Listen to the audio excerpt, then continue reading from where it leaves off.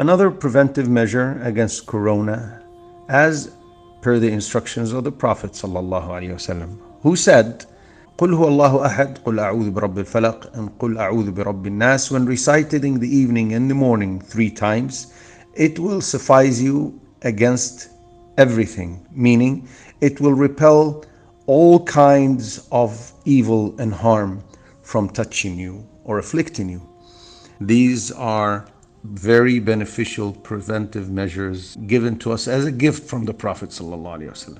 Now, alongside, as we always repeat, the medical preventive measures, always washing your hands and being hygiene, staying away from people who are ill, keeping distance, not indulging yourself in gatherings and all that. Both means should be utilized parallel. We ask Allah to benefit us and protect us.